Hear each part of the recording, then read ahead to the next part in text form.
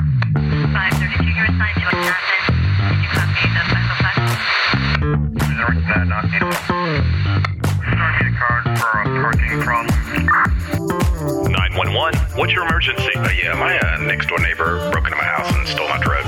911, what? A fun, unique podcast taking you behind the badge. Unbelievable stories exploring the day in the life of a first responder. 911 is made possible by Carlos Bail Bonding and Eric Buchanan and Associates, fighting for those that have been denied disability, life, long-term care, and health benefits nationwide. Now, here's your host, DeMarlon Dean. Welcome to 911.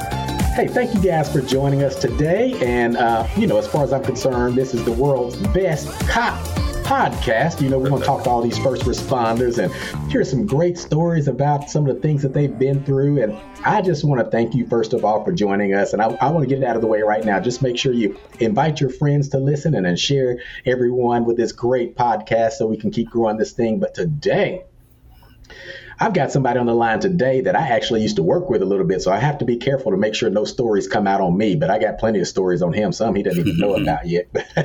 But this young fellow, he used to be called Officer John Carter, but now he is Dr. John Carter. John, how are you doing today, brother? I'm doing great, man. It's a pleasure to be here. Man, I'm so happy to have you here. And let me just get it right out there. I never thought I'd be calling you Dr. Carter, man. Tell me about that. What's been going on in your world? A lot of people never thought they would. Basically, I also have the distinction to work and go through the academy with your dad and work with you. So, I didn't even know about you going through with my dad. Yeah, went through the academy with your dad and many moons ago, and then had a distinct privilege to work with you. So that's important to me, and it's actually a privilege to do that. I went to school. I got a bachelor's degree in '88 when I left Western Kentucky University. Played football there for several years. Did some work on my master's and decided I need a job. Got tired of school. Mm-hmm. Joined the police department in '89. Did some undercover work and went through the police academy. But I don't know if you remember Captain Dawson, Napoleon Dawson. He would always ask me, when you going back to school? When you going back to school? When you going back? I said, I ain't got time. I got bills. I got extra jobs. I got the typical police life. And then just, he kept staying on me. And one day, probably back in 97, 98, the light bulb came back on, man. And I went to school for 6 or 7 straight years. Wow. So you had your master's before you became on the police department? No, I had like 19 hours on it. Okay. All right. So you're one of those that actually was smart, already had your bachelor's degree, and you still came on the police department. What's wrong with you, man? At the time, I come from a law enforcement background. I had 2 uncles where I'm from, Youngstown, Ohio. I had 2 uncles that were retired. They're retired officers now. One did 40 years on the Youngstown Police Department, and another one did 25 or 26. So I was familiar with it a little bit. Never thought I'd do it. But the opportunity came in 1989, and I went to a job fair at Tennessee State, and Chattanooga Police Department was there. Actually, Captain Paul Calloway was there, and former Assistant Chief Tracy Arnold was there, and they were recruiting. So I give them my resume, and boom, boom, they called me, man, the next day. Said, hey, we don't get many resumes like this. So came down, took the test, all the testing one day, and the rest was history, I guess. Well, that is amazing. So just kind of take us through, I think you did a total of 25 years, but take us through some of the various assignments that you had while you were on the police department. Wow. Okay. Did some undercover work for about a year, and actually did some undercover work out of town. Did some in Eastern Tennessee a little bit. Got loaned up from Chattanooga. Chief Cothran had a chief in East Tennessee who had a drug problem, so me and another officer went up there and worked for a couple months. Worked public housing detail when they had that. When we had a group of officers and all we did was work public housing. Did that. I was a burglary and robbery detective for about 4.5 years. Worked patrol, of course. Midnight shift started out. Did all that kind of stuff, and was a school resource officer from 1997 to about 2002. Then got promoted to sergeant, so I had to go back on the street. And actually, I had the opportunity after I became a resource officer to supervise those guys who were in all the schools, and for about 2 or 3 years. Then, of course, I went back to patrol, and I did my last 14 on midnight shift. Man, midnight shift was my favorite. That's right. With the CPD, I kind of left that out, but he's with the CPD here. But, you just touched on something, and we may as well go ahead and jump into it since, it's in the topic of on the forefront of everybody's mind right now. And that's the Uvalde school shooting that just occurred, 10 days ago or so. And, as a school resource officer yourself and a supervisor for a school resource officer, now let me back up and say, I even made a post on Facebook kind of, telling people to back off a little bit because everybody was jumping on and pointing fingers and all this. Right. There's no doubt. I feel like there were some mistakes made. However, we're also knowing that there's a lot of information that's still coming out. And so just like I say in the police shootings and everything else, let's wait and hear all the information and then make decisions based on that. But I want to get your thoughts since you actually, you were tasked with protecting those students. What are your thoughts about it just initially? Right. I was actually a school resource officer at Howard 4.5 years, and I was at Howard by myself as an officer. Looking at this Uvalde situation, it's like I say, it's easy to play devil's advocate. It's easy to play, Monday morning quarterback or what they should have done and didn't do. But the one thing, training has changed over the years, and the one thing that they failed to do, which has been proven, I guess, already or seen, they failed to act in a correct manner and go try to prevent lives from being taken. Just because, the school resource officer wasn't even there. The kid had a perfect run into the school. The back door was unlocked. There were several things that, as they come out, that weren't done correctly, I feel. But at the CPD, one thing I know, me and my boys or young ladies, we'd have went in. Right. We'd have went in. Go ahead. And that's due to our experience, probably. We work at a bigger department. That department was a small department. So much time elapsed before they got there. The one thing about the CPD's SRO program at the time, and I know the county has it now. I think the school system has their own police officers now, if I'm not mistaken, in Chattanooga for Hamilton County Schools. But we were trained, and our training was, hey, if it's 3 of us here, diamond formation, let's go. This guy is picking off people, and we could have, if they did it correctly, they could have maybe not saved all the lives. Instead of 19, it might have been 5 or 6. We don't know. We're making judgments at the end, but I just know that me and my boys and young ladies, we're going in. That's what we swore to do. Yeah, I don't have, again, we can sit here and go back and forth because we weren't there. Right. But the biggest thing, the first 6 that were there, of course, now they're saying there were actually 19, but the first ones that were there, I can get it. They weren't equipped. The doors were locked. They can't, I feel like you can't stand there with an AR-15 being fired at you and try to kick a door in because you just, as they say, that's the funnel of death right there. Right. However, when the tactical unit got there, that's where I started having an issue because they were told to stand down. They were ready to go. And as a matter of fact, the reports now are saying that when they finally did go in, it was still against the chief's orders, the officer in charge against his orders. So I think that the failure is there. And they finally said, forget it, we're going in because they had the resources. They could go. Right. So that's my single biggest question at this point. But gosh, what a tragedy. With today's training, 3 of us officers armed, we are a tactical team. That's what today's training. No longer wait on SWAT in a situation like that because it'll take them 20 minutes to get there like it took time for these other officers to get there. If it's 3 of us there, 4 of us, 5, whatever, we're going in.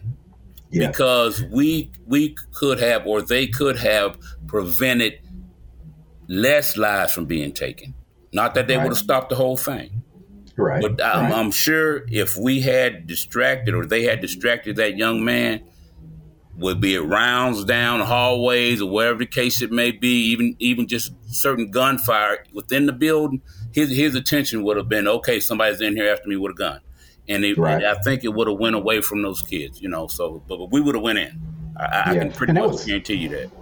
Yeah, and that's the feedback I'm hearing from a lot of my officer friends now via the threads on Facebook and things like that. And of course, you wonder with it being 2 rooms that were joined by a bathroom, right? There's no way he could have been actively protecting both of those rooms. So if he's in one room, it seems like you do have an opportunity to get in one, right, and then tactically go in through the bathroom or whatever. So he couldn't be in both rooms at the same time. So. Distracting him would have been the key, right? Letting him know, okay, there's somebody else out here with a gun, so I got to try to either get them or they trying to get me. And his focus would have probably been off those kids and trying to see who was coming to get him, or right. And not to mention the windows, a cop, whatever they say he was trying to do. Right. It boils down to just being pure evil. Right. And you even had windows too. Someone could have been distracting him. Windows were open. With the windows. Windows were open because they were getting kids out of classrooms. Some of the officers were getting kids out through the windows. Okay, right. If I'm getting you out through a window, somebody needs to go in there behind you when we're getting you out of there. Yeah, that's what I'm saying. Yeah, but he had windows in his classroom, so they could have been in one of those. So yeah, I hate to judge the situation, but I just think it boils down to what's going on in law enforcement all around the country. You have a lot of officers that are scared, and you worked at the CPD. We all worked with some officers who were right down the street from a hot call, and it took them 15 minutes to get there. Yes, sir. Yes, sir. You like I did. We work with several of those people, so we know that law enforcement of those types exist. Yeah, and if we're going to be frank, I fear that there's a lot more of those types now because of all of the political pressure that's been put on officers to do their job effectively. Because sometimes, unfortunately, when you do your job right and effectively, it doesn't always look good. And we're in a time now where so many people exactly. You're getting judged, and our thing with CPD when I was there, I was under 5 different chiefs in my time at the Chattanooga Police Department. Our thing, and I think you can poll most officers. Our thing was, the people up top at Amnicola don't care because if we do something, they're going to fry us and they're going to leave us out to leave us out, just hanging. Then you got people in the street who are opposing us; they won't be behind us.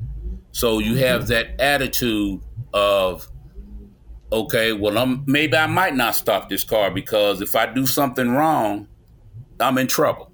If I do something wrong, I'm 28 days without pay. Right. And then on the other side, you're thinking about if you do something wrong, it could be in your life.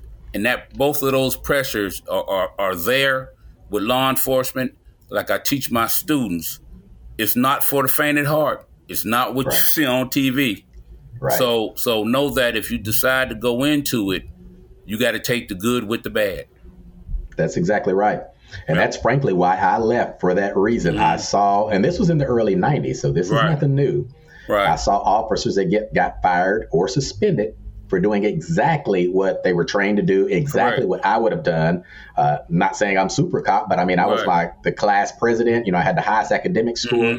And I could talk my way out of just about anything. And I know how to treat people. But when I saw these situations, I'm like, wait a minute. That's exactly what we were trained to do in the academy. We're supposed to do it that way. That officer did it. Somebody got hurt. And now he's, suspended for 28 days. Yeah, that ain't right. And that happens. People don't really understand the politics of law enforcement. And that's a major thing. There are politics. You think it's politics in the mayor's office. Try being at a police department, or a sheriff's department, which is more pressure because their sheriff gets elected. Ours is appointed. So the stress and the pressure is there, and it's not. And I tell people, it is just not for the faint at heart. You either got to go into it 100% or don't go into it at all. Right. And that's what you do now. You actually teach criminal justice now, right? Yes, correct. Yes, sir. At Cane Ridge High School. So what's the main point you try to get across to people that may be considering, of course, criminal justice is a big thing. It doesn't necessarily mean they're going to go into law enforcement, but some of those are. But what would be the main thing you'd want people to leave your class knowing or understanding? The main thing is what I lived by when I was a cop. Treat people right. it does not mean that everybody you arrested is a criminal. Some people, I have met the best people that just made a mistake. Right. Doesn't mean they're criminals. Everybody has a mother. Everybody has a father. You just need to be careful how you talk to people, especially these days, DeMarlon, because everything's videotaped or audio taped. Right. Could you actually really imagine working in today's time when everything you say, everything you do is recorded? No. I'm glad I'm not working at this time, because not saying that I might have did something wrong, but it's Big Brother watching you. Charles Orwell, 1999, all over. He wrote the perfect book. Big Brother's watching you, and that's what is happening in today's law enforcement. And I'm just glad I was able to get my 25 in, because today in law enforcement, it's a young man's game. Right. No, nobody's perfect. None of us are. Right. The public isn't. And that's an extreme amount of pressure to feel like you have to be perfect all the time. Again, now, if you go out here and you're abusing people, right, that's different. Yeah, you know, you need to hang it up, turn in the badge. I always said, if I do something wrong, I accept it. You know, if I messed up, I accept it. Right. But don't leave me hanging out to dry just because it didn't look good. You know, you can't always speak with kindness to people on the street. Right, so, you know, not if people will take that oftentimes, and, you know, you try to be kind and polite, and they mistake that for weakness, and they want to push you a little more. You know. Well, you know, another thing that I tell my students that I always went by, I always asked somebody to do something first. Right. Ma'am, could you please be quiet? Sir, can you please sit down? Because in the end, no matter what I had to do, you can never say you hadn't been asked. Exactly. That's what would help me survive for 25 years. Because when you get to court and the judge looks at you and say, Sergeant Carter, did you not ask this man? Yes, sir, I did ask him several times. And he'll look at him, sir, so why didn't you comply when the officer asked you? See, I teach my youngsters, always ask somebody first, because when you do what you have to do in the end, be it physical, be it an altercation or whatever you got to do, you can always say, and nowadays it's recorded, that you ask the person first. Just listen to the audio. I asked them 3 times. So, yes. So just it's little tidbits like that I could pass on to a lot of youngsters if they'll listen. And that's the other part too. Yes. And then the other side, for those that are being approached by an officer, just comply. You know, even if you're not 100%, I mean, unless he's asking you to do something that's just flat out illegal, just comply and go to court and say this is, you know, why you felt like the officer was wrong or whatever. But don't fight on the side of the road. Let's comply, because number one, the chances of something going very bad are extremely low. Low. It's true. That means the officer has to be looking for some reason to do something wrong, and if you don't give him that excuse, then that puts it all on that officer. So, you know, just comply, and then the world will be a better place. I also tell them, look, cops are human too. You have to understand that. I deal with all of your problems, then I got to go home and I have problems at home. My kid's bad. I don't, you know, he got kicked out of school today. So people don't really understand that cops are human too. And I always tell my students and anybody that will listen, always get you some friends outside of law enforcement. Good advice. Because when you get with those friends who are cops, it always turns back to you talking about the department. I don't care where you are. You're over to your friend's house, another cop's out for a barbecue. It'll start out, okay, hey, how's everybody doing this, that? Then it'll turn to, man, I can't believe that they wrote this memo today. I can't believe they ain't giving us a raise. You will always go back to cop talk, and you never get away from it. So I encourage those in law, get you some friends or associates outside of law enforcement, so that 24/7 you are not talking law enforcement. That is really good advice. I tell you what, that's a great point for us to stop and take a quick break and hear from our sponsor. And then we're going to come back and we're going to hear just how human Dr. John Carter is. Because I got some funny stuff on you, brother. We're going to talk about that when we come right back. All right, brother. So here on the 911 What podcast, we hear some crazy stories, but none are crazier than some of the stories I hear at Eric Buchanan and Associates. The lengths that some insurance companies will go to deny your disability insurance claim are amazing.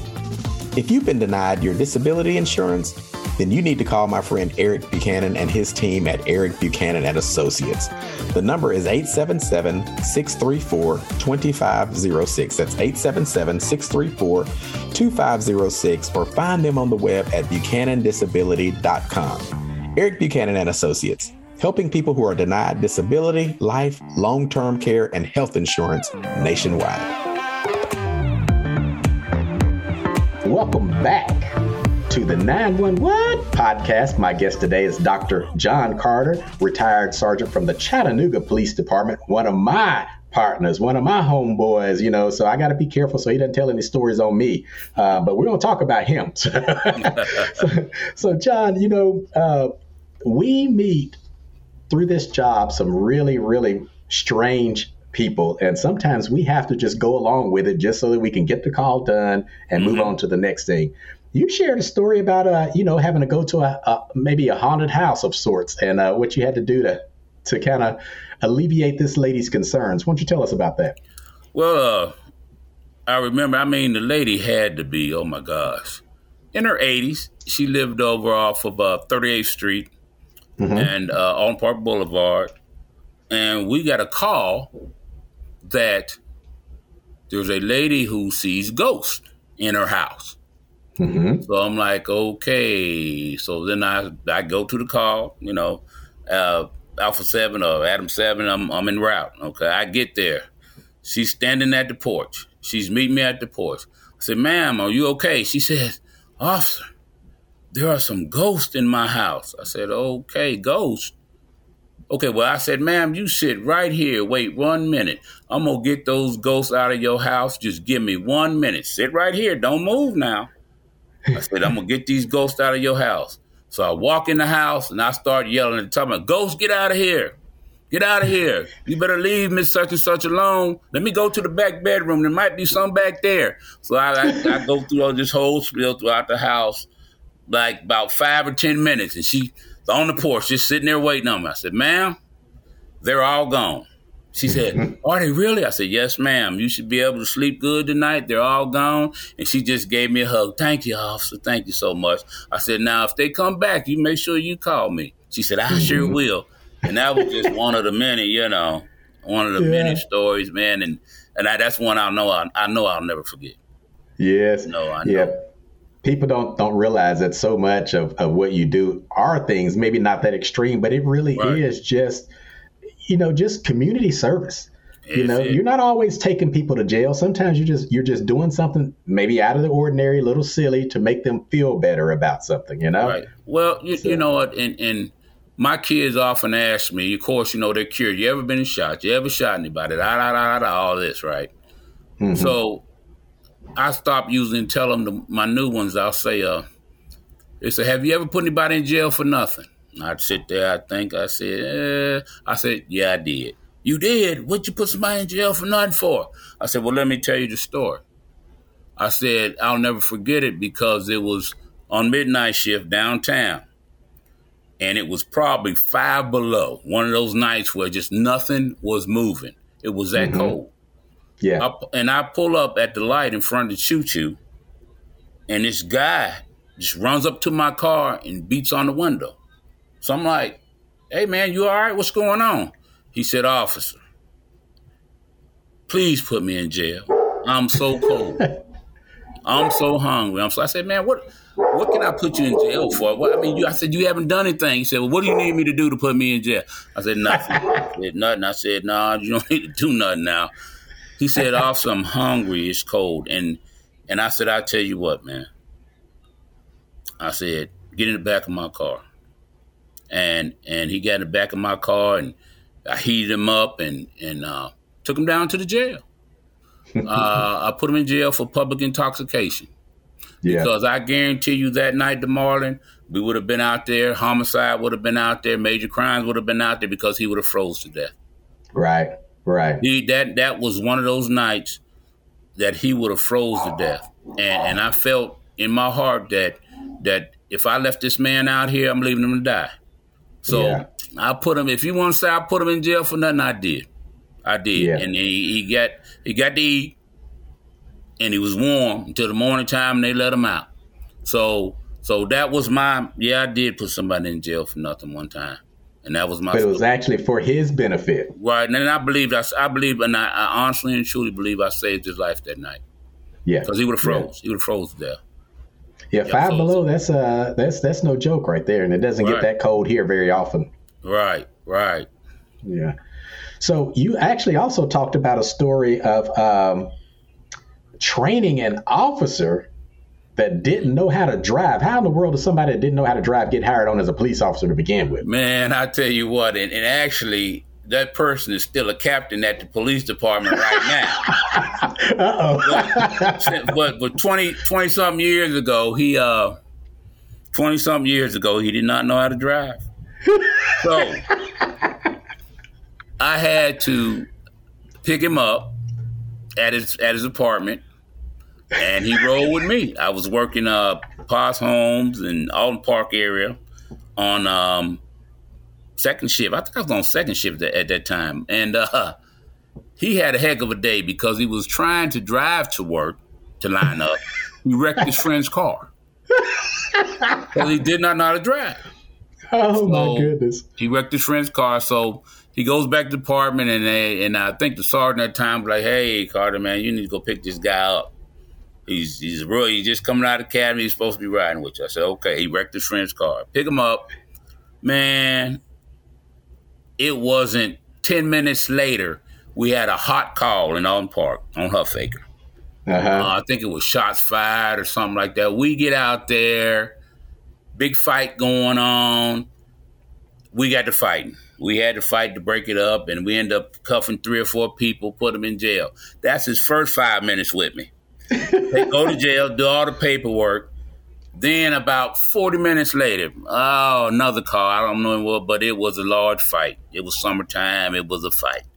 So, I mean, his first day, man, was like horrible. And then, so at the end of the shift, I'm like, "So, how was your first day?" He was like, "Yes, it was a little different." I said, "This job is a little different." But he's a captain right now. Still at the Chattanooga Police Department. He should be retired now. Captain Hopefully Jerome Howard. Wait, Jerome. I know Jerome. It was Jerome. Ask him about it. He'll tell you. But I eventually had trained him, and of course, I must have did a little something right because he's a captain now. That's amazing. A true story. And then what's crazy about that, earlier that day, and a lot of people didn't know that, earlier that day, he had a backpack on the same day. Before he was coming to work, he had a backpack on and was walking past the bus station downtown, and John Bradford was working, he burglary and robbery at the time, and for some reason a call came out downtown, and he thought Jerome looked like somebody who robbed something. He draws down on Jerome at gunpoint. All this in one day now. Ask him about it, he'll tell you. All of this in one day. Man, so he had a rough first day, but the next 25 turned out okay because, like I say, he's a captain now. That is good. He's a captain now, so he's still there. He should be getting ready to retire, but he should. He's still there, yeah. Another little point of connection. I actually went to college with his brother, with his older brother. Well, Jerome's older brother, did you? Okay. Yes, I did. He and I both went to Tennessee, so I knew his brother before I knew Jerome. So right, and another thing is, we had a kid that came out in my academy. He went through the whole academy, the whole police academy. I mean, 6 months of whatever, PT, shooting, tactics, all that stuff. First day we go out to ride. The first day, he was riding with Derek Stewart, retired Sergeant Derek Stewart. Man, after his first day riding, he the next day he went to training and turned all the stuff in. He said, man, this ain't for me. But I could respect that. He realized early before he hurt somebody or somebody hurt him that, dude, not for me. So the next day, but he did all the training in the academy, passed and graduated, and first day of riding, he decided that this job was not for him. So he turned his stuff in the next day. Yeah, better do it sooner than later. Right. Well, speaking of driving, I don't think you're the best person to be teaching somebody to drive. What's this I hear about you wrecking a brand new police car? Oh my gosh, man! I'm gonna tell you. Me, Nathan Vaughn, I think he's a captain now, still out there. Me, Nathan Vaughn, Rick Cook, you know Rick. He's worked with Saudi Daisy now. Saudi Daisy, Rick. He's worked a couple different places. That's my table mate at the academy. Good guy.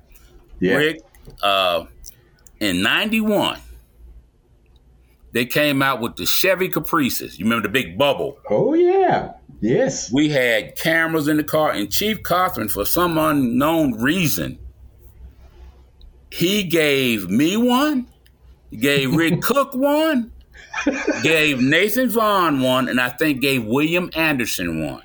Brand new 1991 Chevy Caprice. So you know how the old heads was looking at us like, they're pissed. They are. How these rookies just come in? I've been here 10 years, and these rookies come in and get a break. Because, at the CPD, cars was everything at the time, Yes. Because, and they were like, man, they were really, really probably pissed at us. Because how'd y'all get brand new cars? I don't know how many times we heard it. But anyway, was working East Chattanooga, midnight shift. I was a rookie. I had been on maybe, a year, 2, year and a half, 2, maybe 3 years. Mm-hmm. So, got a hit on a stolen car on the plate. So, I'm behind this guy. He takes off on me in the car. And, I'm behind him through East Chattanooga. Just behind him. We're rolling. We're going in these side streets. I'm behind him. He jumps a curve, and I'm right behind him in the car. Mm-hmm. Little did I know that it was a drainage ditch there. He jumped the drainage ditch in the vehicle. Mine went straight down and was bent just like a banana in the storage drain. And my car was just like a banana. It was bent just like a banana. So, oh, man, you know the grief I caught behind all that. And, usually on the call, you get everybody in the district there, 5, you get 2, 3, 4, and 5. Then they come to your aid. Maybe this is in East Chattanooga. Maybe the Fox, right off Roanoke. Maybe the Fox team cars might come. Man, I had about 15 officers out. They couldn't wait to see this rookie in this brand new 1991 Chevy Caprice bent up like a banana. So you already know. That's what you get. I got all that. That shouldn't have gave you rookies them cars. And, I get all that. And the first face I could remember, and when I got out the car, and I was mad, because I already know. Mad and embarrassed. Yes, embarrassed. Man. Man, I got first one that I remember her face because she tried to keep a straight face, but she couldn't do nothing but laugh. Captain Kim Reevely. Yes, I remember Kim. Norberger was Norberger, but it was Reevely. You know what I'm talking about. Yeah. She couldn't keep a straight face. She was just looking at me laughing. I said, it's not that funny. She said, yes, it is. So, when everybody else got there, man, they enjoyed the heck out of that, buddy. They enjoyed that. But that was my car. I guess I don't know if they fixed it or not, man. But it was bent. You got to admit, the drainage ditch was probably like 5 foot wide. And it was, so long, but it was 5 foot wide. So the car, the front end stuck, the back end stuck, and it's bent like a banana, So, but that's and the guy in the stolen car, did he get away? Yeah. He got away. He did. He did get away. Yes, he did. But I was a rookie then, man. And one more good story for you is I come out of the lineup, man. We got Fox 8 in a pursuit, So we get out of lineup. When you're a youngster, man, I tell people it was 5 years before I didn't even want to go to work anymore because I was having so much fun. Yes, I was like, man, we were having fun. It was this ain't a job. This is fun, Man, so I leave Amacola. Ooh, I'm stepping on the gas in one of them LTDs with you can feel the heat on your foot in the floorboard, like you can look through the ground. So I'm rolling. Man. I get up on 153. I'm headed that way. The car did something, so I got off of Shallowford, turned back around. Then all of a sudden, I ran out of gas. Ran out of gas. True story. That's one of the other true story. Ran out of gas, bro. Ran out of gas. Now, and I was right by the gas station on Shallowford and 153, but they had no gas can, no. So I ended up having to call the shop, bring me some gas out there, and I remember who my sergeant was at the time. No, at the time, wasn't no the sergeants were like answer calls just like officers at that time. Sergeants didn't run the shift. Lieutenants ran the shift. So I can't even remember who my lieutenant was, man. I think it was Lieutenant Gann or it was somebody like that, Littlefield or somebody at the time. But, they gave me grief on the, Carter, you ran out of gas, huh?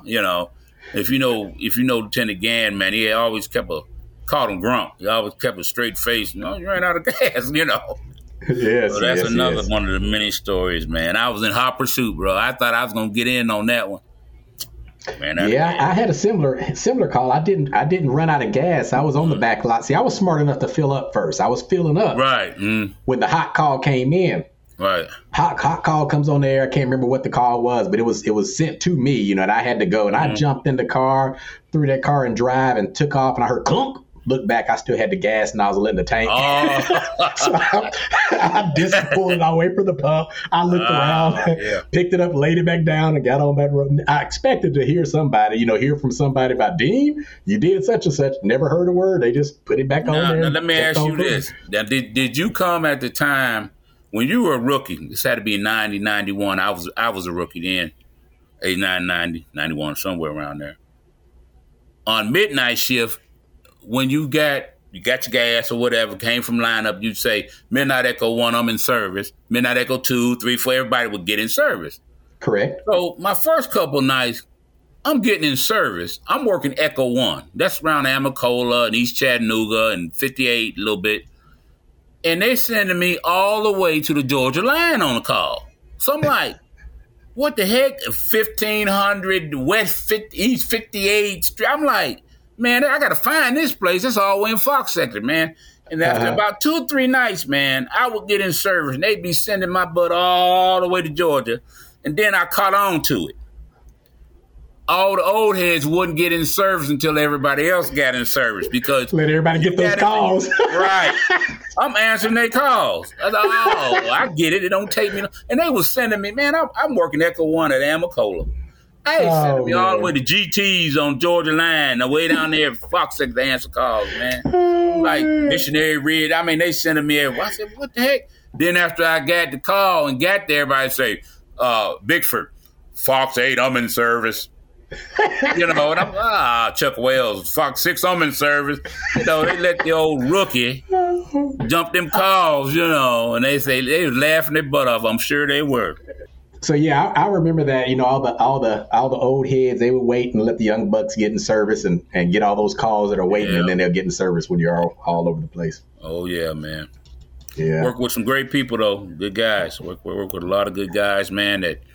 That, and I worked with some who didn't have much sense, but eventually got ran off or did whatever. But I worked with a lot of good guys who were doing some good things and putting their life on the line, man. And a lot of us were able to retire. And then, of course, some of us didn't make it. Right. And I tell my kids about how sad funerals in itself are. But I said a cop's funeral is even sadder. It's something about going to a cop's funeral that's even sadder. And so I guess over my 25 years, man, oh my gosh, I've probably been to at least 10 funerals. Of course, the young lady that got killed, got a gun taken in East Chattanooga. Julie Jacks. Julie Jacks, that, of course. Were you there at the time? No. I think at the time that she was killed, I believe I'd already was off. I'd already left the department. Okay. But her and John Baker dying of cancer, Richard Alexander getting in that wreck. He's going to retire the next week. getting a wreck on Amacola, going to pick up everybody's checks, Just a lot of, people dying of, just some dying of cancer, just folks that I'm blessed still to be here. A lot of close calls. I've been shot before and shot several people in those 25 years. But I had the angels hovering above me, I guess, every night, man, to survive a lot of that stuff because, man, I had so many close calls. It's easy that I would not have been here. Simple. That's true. That's one step, one wrong way, I would not have been here. And I thank God every day that he allowed me to, I guess he wasn't through with me yet. So now I do the teaching thing, been retired since 2014 and been teaching since then. So, well, take us through. I wanted to talk about, one of the scariest calls, of course, was you getting shot. So take us about that. When was that, and what was going on that led up to that? I was a rookie. I was working East Chattanooga. I was Echo 1. Me, Chuck Topping, Robert Evans, Harold Jackson. We all worked East Chattanooga. We used Charles Darling. We used to put him up on Highway 58 because he was scared to come down there with us. So he stayed up on Highway 58. We knew Highway 58 was secure every night when he was working. But me and Harold was working one night, man, and people fail to realize, I'm thinking in 1992, on Southern Street alone, we had like 15 homicides. Right. On Southern Street. The former Harriet Tubman, Boone High singer before then, man. And that was when crack was just, hit the scene and took the city by storm and law enforcement, it hit us by surprise. We didn't know what to do. Crack was so bad in this city. People don't really understand that. So anyway, me and Harold Jackson, we were, every time we drive up Camden Street, which is a couple blocks over from Harriet Tubman, there was a family, the Simmons family, right there, who lived right there in the big house, about 2 houses from the corner of Roanoke and Camden Street. Every time we drive up the street or drive down, we see somebody take off running on us. Okay, so I decide we'll get with Harold. We pull behind the house, get out our cars. We had our lights out, and we shut the door. So usually they had a dog back there, so if anybody was coming from the back, it would notify them by barking. They'd take off running another way. So for that night, for some reason, there was a tire at the fence. I just moved the tire and was able to walk up in the yard. There was a sidewalk beside the house, and it was a big oak tree. I mean, one of those big old oak trees right in front of the house, right? Like almost about 10 feet from the house. And that's where the guy was standing dealing from. Car would pull up, go down 15 feet, make a sale in the street, come back, stand by the tree. I watched him do that 4 or 5 times. Harold went around the other side of the house. Okay? So I stood there, like I said, 4 or 5 times, watching him make these deals. So finally, I walk up on it's on midnight shift, about 1 or 2 in the morning. So I had my flashlight, and I hit him with my flashlight light. I said, "Police, don't move." And I was like 10 feet from him. Mm-hmm. And when he turned around at me, all I seen was him pulling something long and shiny out of his waistband. So I run right by him because, when you're in a situation, you're either going to fight or flight. So At that time, I flighted. So I ran because I didn't even have my gun out. I ran right past him, and I heard 2 shots, pow, pow. So then, of course, I was able to get my gun out, and he was running across the yard. And I think I emptied a magazine and reloaded another one, and maybe fired 2 shots out of that. And then I was in the middle of the street, and there were other people still out in the yard across the street. So, of course, I put them on the ground. I said, "If you move, I'm going to kill you. Get on the ground, don't move." So I'm in the middle of the street. At this time, Harold says, "JC, you all right?" I said, "Yeah, I'm okay." But then my foot started going numb. And I'm like, your foot falls asleep. My foot started going numb. And I looked down, and there's blood dripping on my shoe. And Harold said, "You all right, man? You all right?" I said, "Man, these were my exact words. I'm not going to say the whole word, but I said, Harold, that MF shot me. Get him." Yeah. That's my exact words. And I get on the radio. I say, Echo 1. I might work with 1 or 2. I can't remember what. Echo 1. Start me a 20 this way. I'm on Camden Street. I've been hit. So the dispatcher says, you been hit by a car or what's going on? I said, no, dispatcher, I've been shot. And she lost it. Oh, man. I said, I've been shot. She lost it. Oh, car. You know, you can tell in her voice she lost it. But I still got these people at gunpoint right here. So I sat on the ground and just kind of elevated my leg up, man. And I don't, if you ever need help in law enforcement, the beauty of that is hearing these sirens coming my way. Oh, yes. I mean, I was from that location. I could look up in the ridge and see cars, blue lights coming. I could hear sirens. I could hear them coming. But then I could see blue lights coming from a distance. I mean, man, everybody was en route. I think Chuck Wells told me at one time. He said, "Man, he's now chief at Signal Mountain or one of those little towns up there." But he said, "Man, Carter," he said, "I got from Rossville Boulevard, the middle part of Rossville Boulevard, here in 2 minutes." Oh my goodness! Yeah, that's how fast it was rolling. You know, that's a good 15-minute drive, easy. Right, officer down. You know, plus it's midnight shift, 1, 2 in the morning. Ain't that many cars out. You know, officer down, 443. She's telling her all cars are heading to Camden Street and Roanoke. Officer down, you know, all that stuff. Right. I was in the middle of the street. Like I said, I almost got ran over because they was coming. So anyway, ambulance finally got there. I got in the ambulance because I said it so calm. She thought I got hit by a car or something. I said, no, dispatcher, I've been shot.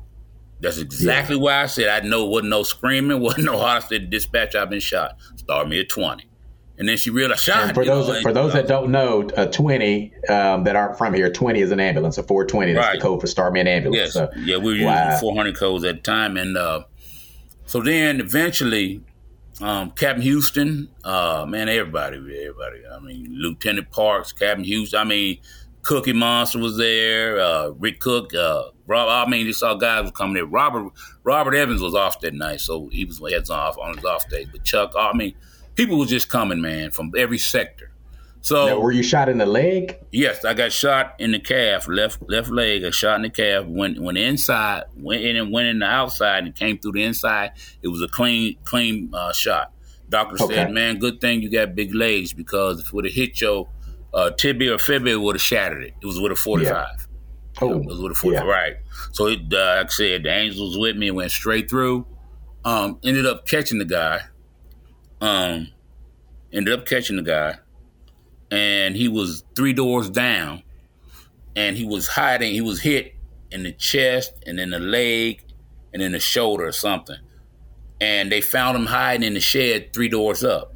So, of course, he was laying on a gun, and he was laying on a butterfly knife, and he was laying on an ounce of crack. He had all that with him. So, I mean, you know, they was going to work on him, man. Then Lieutenant Joe Parks probably saved his life because at the time, Lieutenant Joe Parks jumped over him and covered him up. Because the boys was going to get him that night. So, because he hurt one day. So it ended up, and a strange thing about that, 4 or 5 years later, you know, they found him not guilty. They said, what? Oh, yeah. See, a lot of people don't know that story. They found him not guilty. We had a trial, a 2-week trial. We brought in gun experts. They found him not guilty. And this was the time, this was like 3 or 4 weeks after Rodney King. Okay. So the jury, I mean, I knew I was in trouble when the foreman of the jury came out and smiled at him.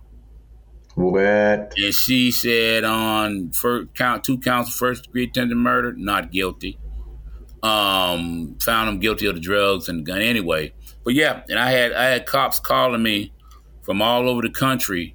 Said, man, I heard it was okay to shoot cops in Chattanooga and get away with it. I said, man. So I know the other side of the justice system. Yeah, they found him. He might have did 2 or 3 years, man. And then he turned around and sued me, the department, and most of the officers out there for like $2 million or something. We had to go to court on that. The judge ended up throwing it out. Talking about the frivolous lawsuit. So he ended up doing that. But I would say 5 years later, I was a detective, burglary and robbery detective. There's a store right there, right across from used to be Old Plantation Barbecue. I don't know if it's still there or not. There's a store right there. So I'm in my tie, got my badge on, my gun on. So I go in the store, and guess who was standing at the counter? No way. Yes, the guy that shot me. And he looked at me. When he looked at me, he thought he seen a ghost. His eyes. I said, man, you okay? I said, that was then. This is now. I said, you all right? I said, I survived it and you did too. He said, how's the family, Oscar? I said, you don't even know my family, number one, but everything's good. I said, you good? I said, you all right? Yeah. I said, you're all right. I said, that was then, this is now. So I actually ran into him a couple years later, and I often ask I challenge my students sometime. I said, what if I would have walked in that store and seen him and had a flashback and just started shooting? And I asked them the question, would I go to jail? If I killed him, would I go to jail? Yeah, you go to jail, you do, yeah. I said, have you ever heard of post-traumatic stress? I said, as a matter of fact, I never received any counseling from that shooting. Mm-hmm. I never received any counseling. And from that shooting incident, I was back to work in 23 days. Man. I said, now you got to remember now. I said, I never received any counseling because back then, you are okay. Go back. My captain called me, Captain Brackett. Hey, you okay? I said, yeah, I'm all right, Cap. When you coming back to work? Because we short on midnight shift, Exactly. That was the attitude. I said, I'll be working about 2 weeks. He said, oh, okay, just relax, take your time, But he's short on the shift, so he won't know when I'm coming back to work. Yeah. So that's that too. But so I use that story to teach my students about the seriousness of depression and post-traumatic stress. Yeah. And that are things that our soldiers face every day. Not even soldiers, cops, people in general. Well, and if you think about it, cops, first responders face it more than your average soldier. Oh, yeah. Because your average soldier is not in a war zone all the time. Right. And when they are, it's usually clear. Usually, I mean, there's always exceptions. It's clear who the enemy is. Mm-hmm.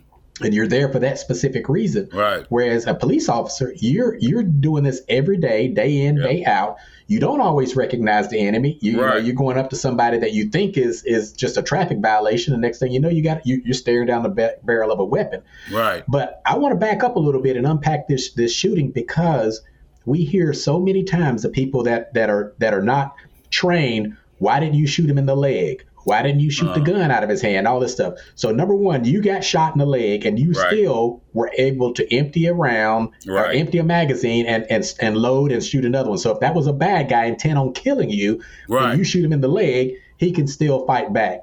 And furthermore, you hit him 3 times. Right. He was still able to go 3 blocks. So, which means he could still turn and fire and do those things. And that's why I want people that are not in law enforcement to understand that, no, you don't shoot to kill, but you do shoot to incapacitate. You shoot to stop the threat. Stop the threat. Yes. You shoot and until the threat is gone. Until the threat is gone. And that means I teach my students all that. I mean, like I tell them, y'all got probably the best criminal justice teacher, because I not only did the job for 25 years, that's how I fed my family. But, I'm not one who just read books and say, okay, I got a master's degree, I'm going to teach you about law. I've never been a cop. This is what I do. This is what I did. This is how I earned my living for 25 years. So I depart a lot of knowledge, but I don't tell them anything, because I tell a lot of them, some of y'all going to be criminals. So I don't tell you everything. So, some of y'all going to be on the other side of the law. I already know that. You got to keep some of those secrets. Don't go home and tell your parents I said you're going to jail. But you can't tell them, but statistics say out of all of y'all in here, it's going to be a few that are not going to do right. So they understood that. But I tell them post-traumatic stress is and depression is real. Like they say now, that's the big thing now. You can have post-traumatic stress from being in a car wreck. Oh, absolutely. Oh, and then, I know people who've been in car wrecks and don't want to even ride in cars anymore. Right. I've seen that same thing. They've been blindsided or hit at a stop sign or You know, but I explained, we talk about all that good stuff, man. But it's one of the incidents I went through at the CPD. And like I said, I can sit here and swap stories with you, man. And I was just blessed to be trained by the best. Spooky Jackson, man. Oh, I miss that dude. Oh, man, Frank Newsom, you know. Yes. Some of them guys, man, Donut, some of them guys, Sonny Mosley, all the old heads, Cap Calloway, I could keep naming them, man. Yes. I'll never forget Captain Fred Houston, man. My first day at the job, I come up the back steps, and he's in that, right at that office where Motor Pool guy was. That used to be his office. He said, Carter, come here.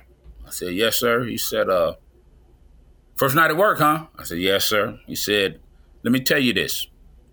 He said, keep the good that you learn out there, and the bad, leave it alone. He said, keep the good that you learn from these other officers out here, but the bad, leave it alone. Yeah. That's what he told me. And Captain Calloway told me, man, and those are the guys we missed. Captain Calloway told me, he said, no matter what the situation, Carter, always be a man about it. You know, so that's the kind of the way I came on the department. Right. People grabbing me, hey, come here, youngster. But then on the flip side of that, I was willing to listen to what they had to say. Unlike some guys today, you try to tell them something. You've been on a job 12 years. They coming out a rookie. You try to tell them, man, I don't want to hear that, man. You old. Okay. Yeah. You just watch and see how long they last, you know. Yep. They'll learn one way or another. Yeah. They can't say you didn't try, you know. That's true. But I can't let you go. We're coming up on an hour, but I'm gonna have to have you come back. But first, we also I ain't done yet. I got a few more tricks up my sleeve. But we also have another connection. But both of us have an embarrassing moment that was similar. So you had to wrestle with a big woman, and tell me how that ended for you. Never forget it, man. I never forget it, and it is very humorous. So I was working, of course, South Chattanooga, on Park, Emma Willer Homes, Georgia Line or whatever. So somehow or another, I got a call that said that a lady had a warrant on her. Lived down, I think it was Woodland View Circle out in Emma Willer Homes. So, okay, I'm going to go over there and tell the lady she got a warrant on her, put her in jail, and that'd be it.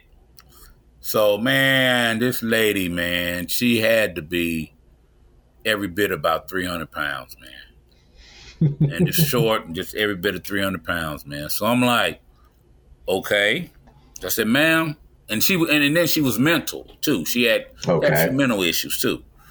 So I said, ma'am, I'm Officer Carter, and you have a warrant on you for your arrest for whatever it was at the time. And I said, I'm gonna have to take you to jail. She looked at me, man, and said, oh, I ain't going to jail. I said, yes, ma'am, you're going to jail. So I tried to put a cuff on her. I was the only one there by myself. I tried to put a cuff on her. Man, she's so strong. She pulled away from me. And the next thing you know, I'm on her back. I'm on top. I'm riding her back. Like we bouncing around the room. I said, this woman is not going down and she don't want to go to jail. So I got one cuff on her. I'm on top of her back. You know, she just bouncing off the wall everywhere, man. And you ain't no little dude. Right. So, oh man. So then she finally gets tired. So I'm hitting her. Boom. And I, as a lady, I don't want to hit her hard like I would a guy. You know what I'm saying? But that's how you get hurt, by the way. Throwing everything I had at her, and wasn't nothing working. Wasn't nothing working, man. And this was before the day of the taser. Yes. This was all you had was a nightstick that was in the car. There's the long handled ones with the knob on it. And it was in the car. The ones we never carried, right? Yeah. And you had some mace. I probably couldn't get to my mace. So, man, I wrestled with that woman, seemed like for about 12, 15 minutes, man. She finally went down. And I cuffed her and I was on top of her. So I get her up, and get out the door. Man, there's about 5 cars sitting out there. They all cracking up laughing. My gun belt was twisted to the back. My gun belt was twisted to the back. I had my hat on. It was almost backwards. Had my uniform hat on. For some reason, it was almost backwards, man. And all the buttons on my shirt was ripped off. And shirt was hanging open, and everybody, man, they was cracking up. I said, that is not funny. Where y'all been? They just started laughing, man. That's not funny. But that was I'll never forget that. It's just, you know, you would think it was just the guys that you would have problems with. But no, it's man, I had and to piggyback on that one, and I know we got to go, I had a 90-pound woman one time. She did something. I was working somewhere. She did something, and I ended up cuffing her and putting her in jail. And she literally wanted to fight me. Yeah. I'm like, girl, come on, get in the back of this car. No, wait till I get down to the jail. We gonna fight. I'm laughing, you know, a little 90-pound woman, you know, I'm laughing. Okay, whatever you say.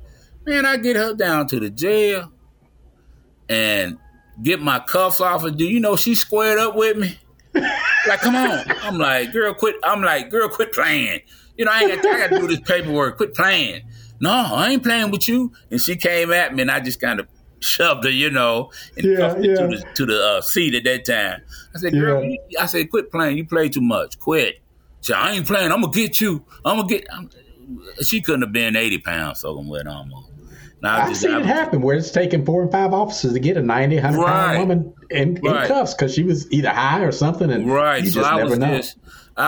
She was just talking smack, man. I'm sitting there doing my paperwork, and I was just cracking up laughing. I said, girl, you're going to be all right. I said, I couldn't do nothing but laugh. You know, but that's a true story, too. Man, I got a bunch of them. But. Well, I got something on you. You don't even know I'm going to ask you about this one. So I did a little digging. Tell me about the first motorcycle you ever got. First motorcycle I ever got.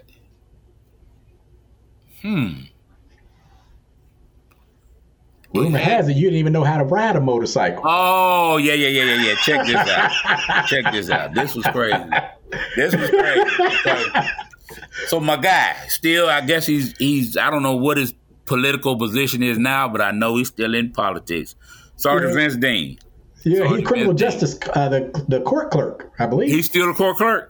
Yep. Oh, man, he's been there for a while. That was my guy, man. He, me and Vinny Dean, him, and Neely Hogg worked together down at the South Precinct when they opened it up. First opened it up, and then I think Eric Tucker came. He was a sergeant at the time. I don't know if he retired or not. Anyway, he was a chief, one of the chiefs now, but man, and Vince Dean, you know, he's a Goldwing guy. Loves riding the Goldwing. Brad, he just kept talking about Goldwing. Man, Goldwing, that's the best motorcycle, man. You just screw by. So I'm sitting there, I said, I'm looking for a bike. So he says, I'm looking. I said, man, Vinny, I think I found one. He said, where'd you find it at? I said, well, it's right across in Georgia, right across the line. So we working. Right across the line. So I say, man, yeah, I got the money. I'm gonna go get this motorcycle from this guy. He said, come on, we'll go. I said, I don't know how to ride it. He said, we'll go. So we working now, and you can ask him, but he'll tell you we working now. So we drive down to Georgia in the squad car. Vince checks it out, gets on it, ride. We're in uniform now. We were too far. He riding down there, you know, we riding and we ride. So, it's pretty nice, JC. It's pretty nice. I said, come on, let's go. We ride it to his house. He parks it in his carport. So I follow him home in the police car, and then we get out. And we go back to work. Okay. So then it's about 3 or 4 days go by. Vince is like, hey, when you want your motorcycle lesson? I said, yeah, I got to ride it sometime or another, you know. He said, all right, we're going to get it. We're going to go out. We're going to get it. He called me one day, went out to Camp Jordan. He said, all right, get on it. I said, man, I don't know how to ride. No. He said, just listen to what I tell you to do and just listen to what I tell you to do. So we're riding. I'm riding. He's shifting gears and, you know, he's telling me everything, how to brake, da-da-da-da. So I'm like, okay, I can ride it now, but, you know, I ain't never rode it. So Vince looks at me and says, hey, JC, all right, you ready to take it home? I'm like, are you serious? Yeah. Man, I get on that motorcycle and drove. I was living in Ooltewah at the time in Summit. Drove that thing from Camp Jordan. Never had rode it before, except for the little things Vince taught me.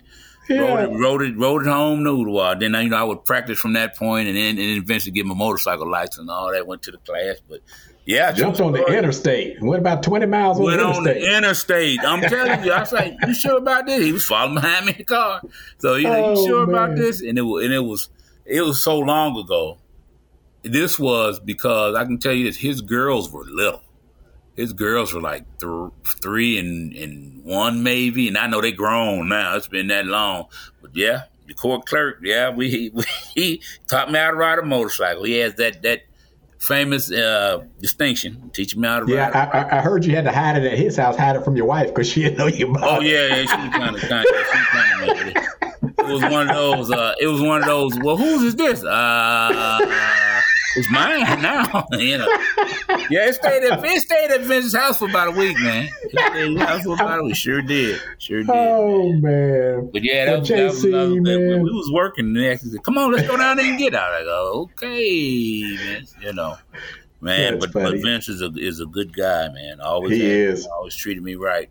I hadn't talked to him in some years, but he always calls me Cuz. We got the same last name, so it's always Cuz every time he sees me. Hey, what's up, Cuz? And actually, 2 weekends ago up here, I ran in Stan Allen.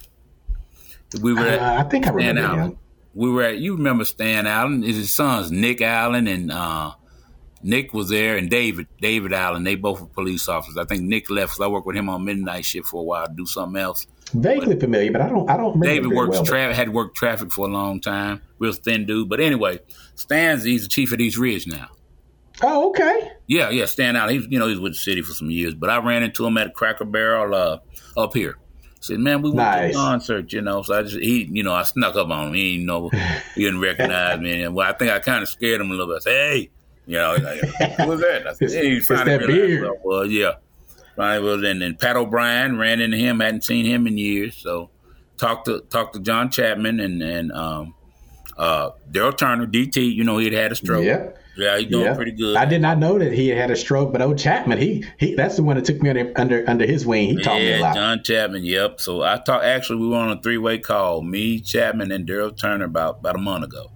So DT's doing good, working hard, try to get himself together. He's feeling back in his legs and walking a little bit, still doing a little rehab at the house. So hopefully he'll get it together. And Chapman's doing good, just getting over it, bro. Yeah, I need to get him on. That's a storyteller right there. Oh man, he has some real ones for you. I tell you what, man. Yes, sir. Yes, sir. Guy. And those guys like that, man, are missed. They did tell me that finally, what's the guy that had been there probably 40-something years at the department? Sergeant Miller, Steve Miller. Yes, I remember that. Finally retired. I heard he finally retired. So I think he was working on 40-something years. Wow. Yeah. That's too long. Yeah, right. I know that I did 25. I told him I got a plan. I'm out. But I prepared myself for, I told myself that I wasn't going to be a security guard anywhere when I retired. So teaching now is a blessing. I work 180 days a year, off every summer, off every weekend, off every holiday, man. I work 180 days a year. It's a blessing, man. Doing something I like, bro. So, well, I'm telling you that the Metro Nashville schools are glad they're blessed to have you, John. I appreciate that, man. I appreciate you. I appreciate you coming on and sharing. This has been so much fun, sharing some laughs. And, I just want to thank everybody for supporting the podcast and listening. And you know what? If you've got some stories you want to share or got somebody you want me to get on the show, just, shoot me an email at 911what.podcast@gmail.com. And like I said, make sure you like it and share it and, give us a good rating out there. And, JC, thank you so much. And, I'm going to have to get you to come back on. If there's a few people, there ain't but a few people in Chattanooga. If they call me, I'm going to come running. But the majority of them, I see them later. I don't miss Come on. Well, I don't miss too much, bro. I appreciate it very much. Thank you so much for listening to the 911 What podcast. Until the next time, have a blessed day. Thanks for listening to 911 What? We hope you enjoyed the show. If you have comments or suggestions, please email us at 911what.podcast@gmail.com. And thanks to Carlos Bail Bonding and Eric Buchanan and Associates for making this episode possible.